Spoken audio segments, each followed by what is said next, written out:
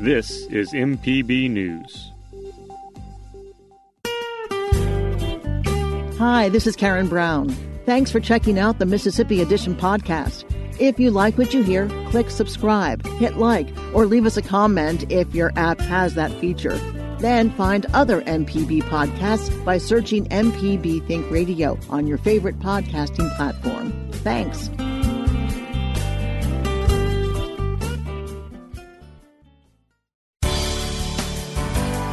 Good morning. It's 8:30 on Thursday, October 1st. I'm Karen Brown, and this is Mississippi Edition on MPB Think Radio. On today's show, 5 weeks before the election, the governor is allowing the statewide mask mandate to expire. Then the president told them to stand back and stand by.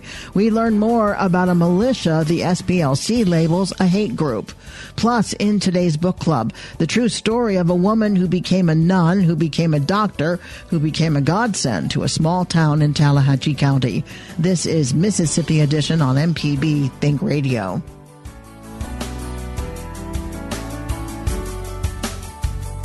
Mississippi is no longer under a statewide mask mandate. Governor Tate Reeves allowed the executive order carrying the mandate to expire yesterday afternoon. Reeves says despite the lift on masks, he still urges Mississippians to practice personal responsibility. I still believe that masks work. I think the facts and the data in our state and across this country bear that out. I still plan to wear one, and I expect that most people in our state will still wear them often. It is the smart, it is the prudent, and it is the wise thing to do. But there is a difference between something being wise and something being a government mandate. We have to reserve that for the most critical, most dangerous moments.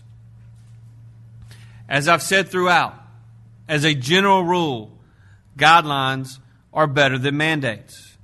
We need to trust the people of this country to look after themselves and to make wise decisions. Personal responsibility is what this country was founded upon. It's what makes America unique. New cases of COVID-19 have moderately flattened over the last 6 weeks. State Health Officer Dr. Thomas Dobbs says the trend can continue if residents continue to practice public health guidelines. Without a doubt, we've come so far, and if we can just maintain just enough of masking, just enough distancing in small groups, we can continue this trend. So I strongly implore everyone to please keep up what you're doing. And if you haven't been really doing it, I encourage you to change now. One of the things about the masks, I think we're learning more and more that it also is very protective of the wearer. So even, if you're going somewhere and other people aren't wearing masks, wear your mask to protect yourself and protect your family.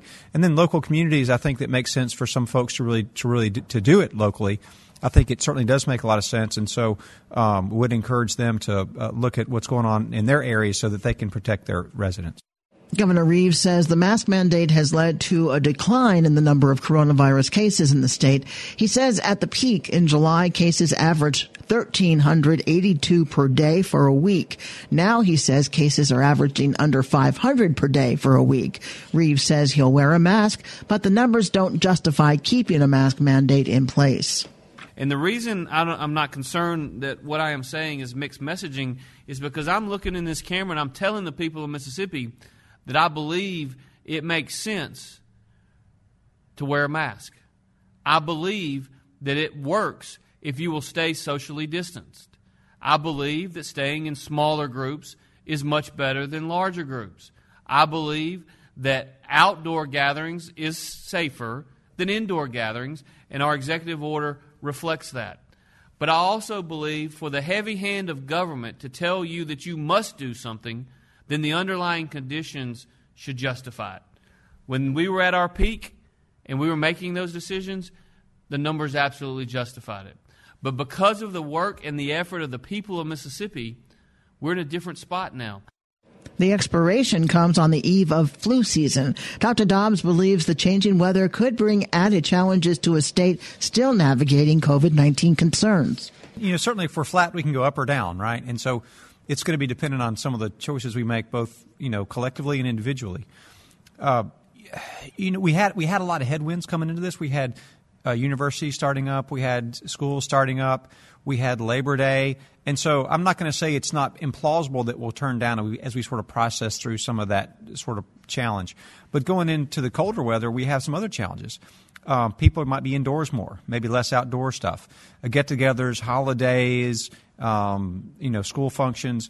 And so there are competing issues, and a lot of it's really hard to predict. Like the governor said, I mean, we're watching it daily, closely, every single bit of information that we have. And really, it's just kind of in our hands. And if we will really, really just take it seriously, what we did over the past couple of months, it worked. And so I don't know why we wouldn't choose to keep doing it, and it works, and not have to go back and do some of the more restrictive things we've done previously. The left also comes less than 5 weeks before Election Day. The Mississippi Supreme Court ruled last month that personal concerns over the pandemic did not qualify a voter for an absentee ballot under state election law. Governor Reeves says the state has been successfully conducting elections during the pandemic. We've had elections in our state multiple times on multiple days over the last 6 months. We did it for the 2nd Congressional District Republican primary for Congress. We did a runoff election. We did a special election in Humphreys County. Just last Tuesday, we had special elections in Lawrence County, Lincoln County, in parts of Copiah County. We had a special election just last week in Hinds County, in Lowndes County, in Oktibbeha County. We had special elections that went down, maybe even got some of Choctaw County. Many counties throughout our state have had elections. To my knowledge, we have not had any major challenges. We are going to continue to monitor as we move into Election Day, and we certainly plan to, again, make sure that people can go to the polls, they can vote, they can do it safely. That has happened countless numbers of times over the last several months in our state, and I am fully confident that on Election Day in early November, that will be the case. I'll follow up to that first question, if I may. The special elections that you just mentioned, were those not conducted under a statewide mask mandate? Many of them were, many of them were not. Dr. Dobbs recognizes the absence of a mask mandate on Election Day causes concern for many voters. He urges voters to be responsible and wear a mask as they head to the polls. It's so important, I think, for everyone to please wear a mask when we go to the elections. If you look at the number of people who are older, who had coronavirus and died, we have a lot of deaths, but not nearly as many cases. And I think a lot of older folks, a lot of people with chronic medical conditions have been staying home, trying to stay out of crowds. And we know that people are going to come out to vote, and this is going to be a time when our more vulnerable people are going to take a little bit more risk.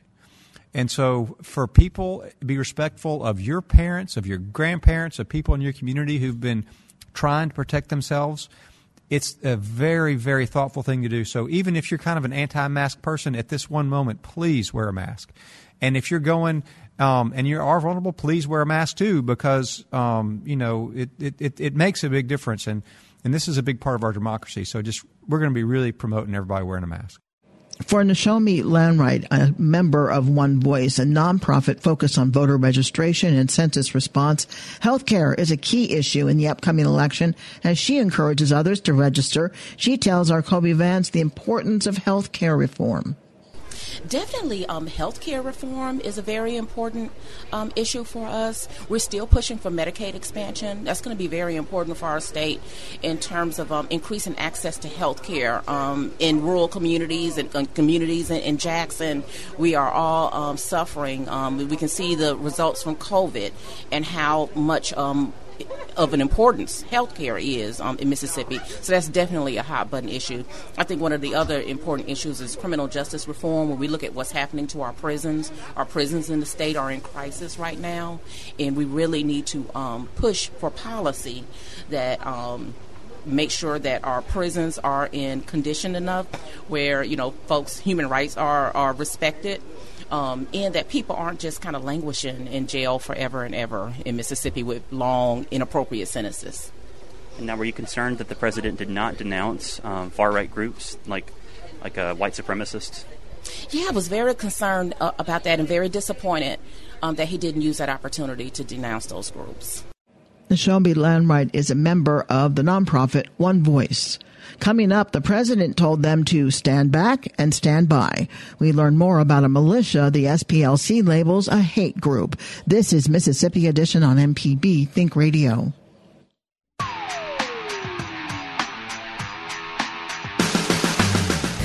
I'm Allison Walker, the Lady Auto Mechanic, host of AutoCorrect.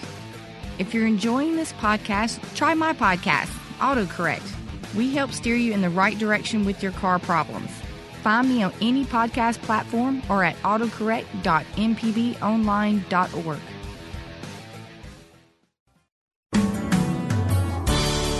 This is Mississippi Edition on MPB Think Radio. I'm Karen Brown. It was a moment from Tuesday's presidential debate that caught the nation's attention. I'm willing to do anything. I want to see peace. Then do it, sir. Say it. Do it. Say it. Do you want to call him? What do you want to call him? Give me a name. Give me a white name. Supremacists and who would white you like me to condemn? White supremacists and right Proud militia. Boys, stand back and stand by. But I'll tell you what. Somebody's got to do something about Antifa and the left. Organizations that monitor hate groups and other extremists, like the aforementioned Proud Boys, are concerned that those ideologies could be spreading across the country after President Trump did not directly denounce white supremacy at Tuesday night's debate. The Southern Poverty Law Center is currently tracking 12 hate groups in Mississippi. The Alabama-based organization monitors how such groups spread across the country. Cassie Miller, research analyst at SPLC, says the Proud Boys tactics have been pretty standard since their founding in 2016.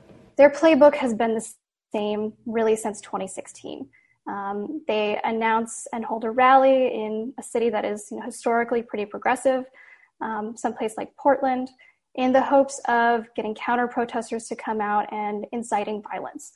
And they use that violence to their advantage, to argue that the left is inherently violent, and to argue that, any violence on their side is self-defensive and it is justified. And they use that to create this narrative that repression and retaliation against the people that they consider their political enemies is justified.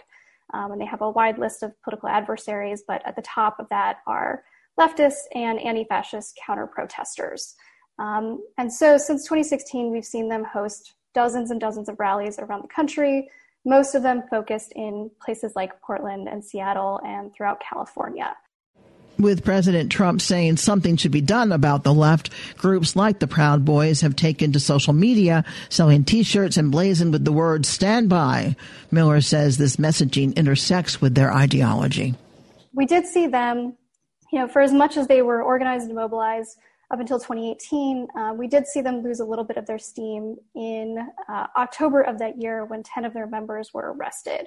The founder of the group held a speaking event, and afterwards there was a confrontation between members of the Proud Boys and anti-fascist counter-protesters.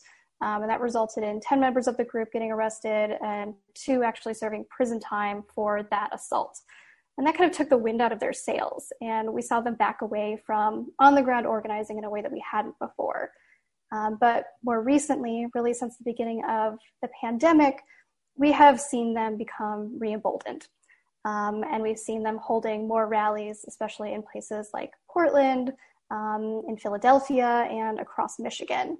And that's for a number of reasons. But the largest is that they see the left and anti-fascists as their predominant enemies. And as the left has become more mobilized, they have become more mobilized in response. The group received considerable attention when a teenager with connections to the group was involved in the killing of 2 protesters in Kenosha, Wisconsin. Miller says the incident has acted as a catalyst for the group. One event that's really kind of helped to catalyze the group over the last several weeks is Kyle Rittenhouse. Kyle Rittenhouse was accused of murdering 2 people in Kenosha, Wisconsin recently at a protest. And the Proud Boys have taken him up as a sort of martyr figure. And so they've referred to him as a hero. In some of their propaganda, they've depicted him as a saint. And they have come together to defend him and to defend vigilante violence. And so Trump's recent statement yesterday at the presidential debate is something that really emboldened them, that thrilled them, and that I think is going to add some legitimacy to the group. They immediately began celebrating his comments that the Proud Boys stand by. They were promoting it on their social media. They were turning it into a meme. They have taken the words stand by and put them on t-shirts that they're now selling at their store. And that is the main way that the group funds itself. And so I think what we're going to see is that Trump's words have really mobilized the group, and that we're going to see them come out into the ground and do on-the-ground organizing to a larger degree than we've seen in recent weeks. Governor Tate Reeves, who's a staunch supporter of the president, was asked whether he condemns white nationalist groups at Wednesday's press briefing. Yes, I condemn white nationalist groups.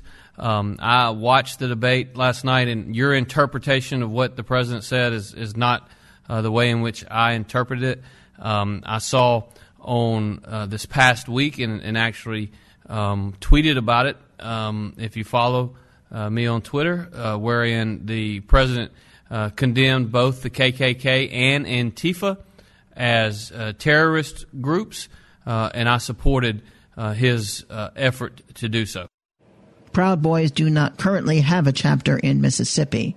Coming up in today's book club, the true story of a woman who became a nun, who became a doctor, who became a godsend to a small town in Tallahatchie County. This is Mississippi Edition on MPB Think Radio. Should medical marijuana be legal in Mississippi? Voters will decide when they head to the polls in November. 2 medical marijuana proposals are on the ballot: Initiative 65 and Alternative 65A. Join me, Desiree Frazier, for a special hour-long At Issue. You'll hear arguments for and against both measures. Tune in to MPB TV radio and online, and call in your questions. Wednesday, October 14th at 7 p.m. Hi, I'm Chris Boyd, host of Think, a call-in program coming to MPB Think Radio starting Monday, October 5th. Each day, I sit down with scientists, politicians, artists, and authors from around the globe for an in-depth conversation. Join me as we learn something new and take a moment to think. That's Think, starting Monday, October 5th. Coming to you weeknights at 10 on MPB Think Radio.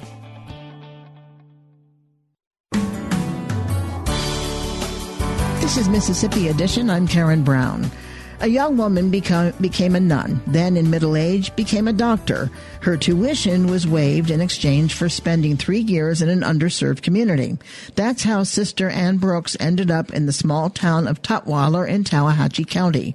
After her 3-year obligation was completed, Sister Brooks decided to stay. So she did, for 3 decades.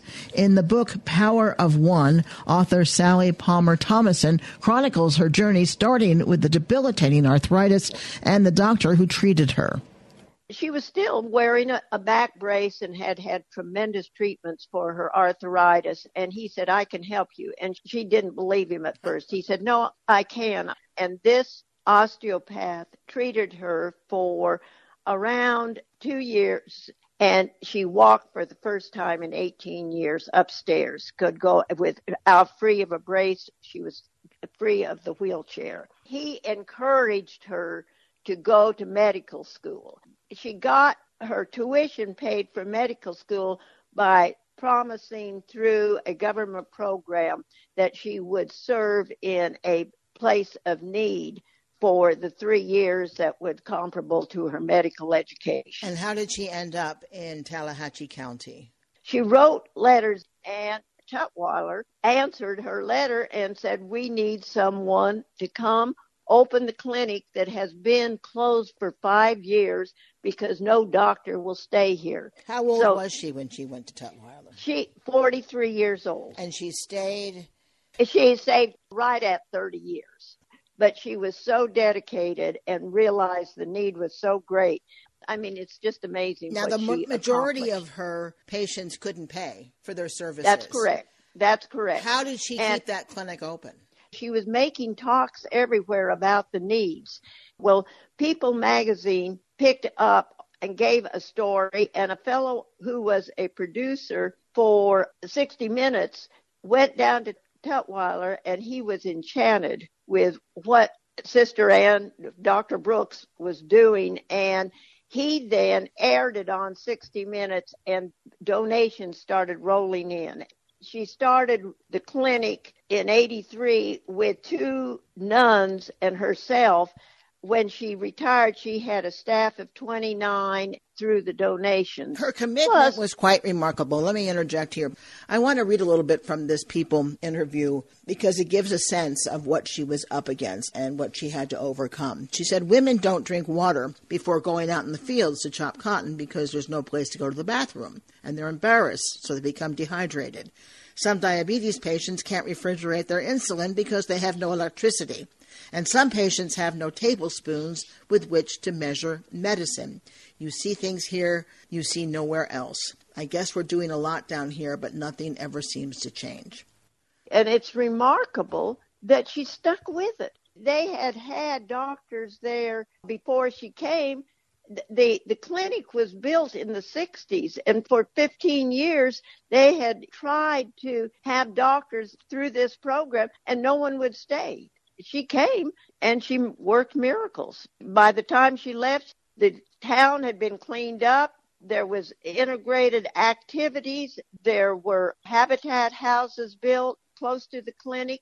There was a community center where their kids could play basketball and get computer lessons. She had a bargain barn where people from all over the nation were sending goods to put in the bargain barn that could be sold for pittance. So the people had clothing and appliances and such as that. What would you like our listeners most to understand about Sister Brooks? I think the thing that is so impressive is she was so dedicated to helping in a holistic understanding of the needs of people, that she related to them in a very caring but professional way and tended to their whole self. And she was a very good physician because many people who could afford to pay in Tallahatchie County would drive over and be treated by Dr. Brooks.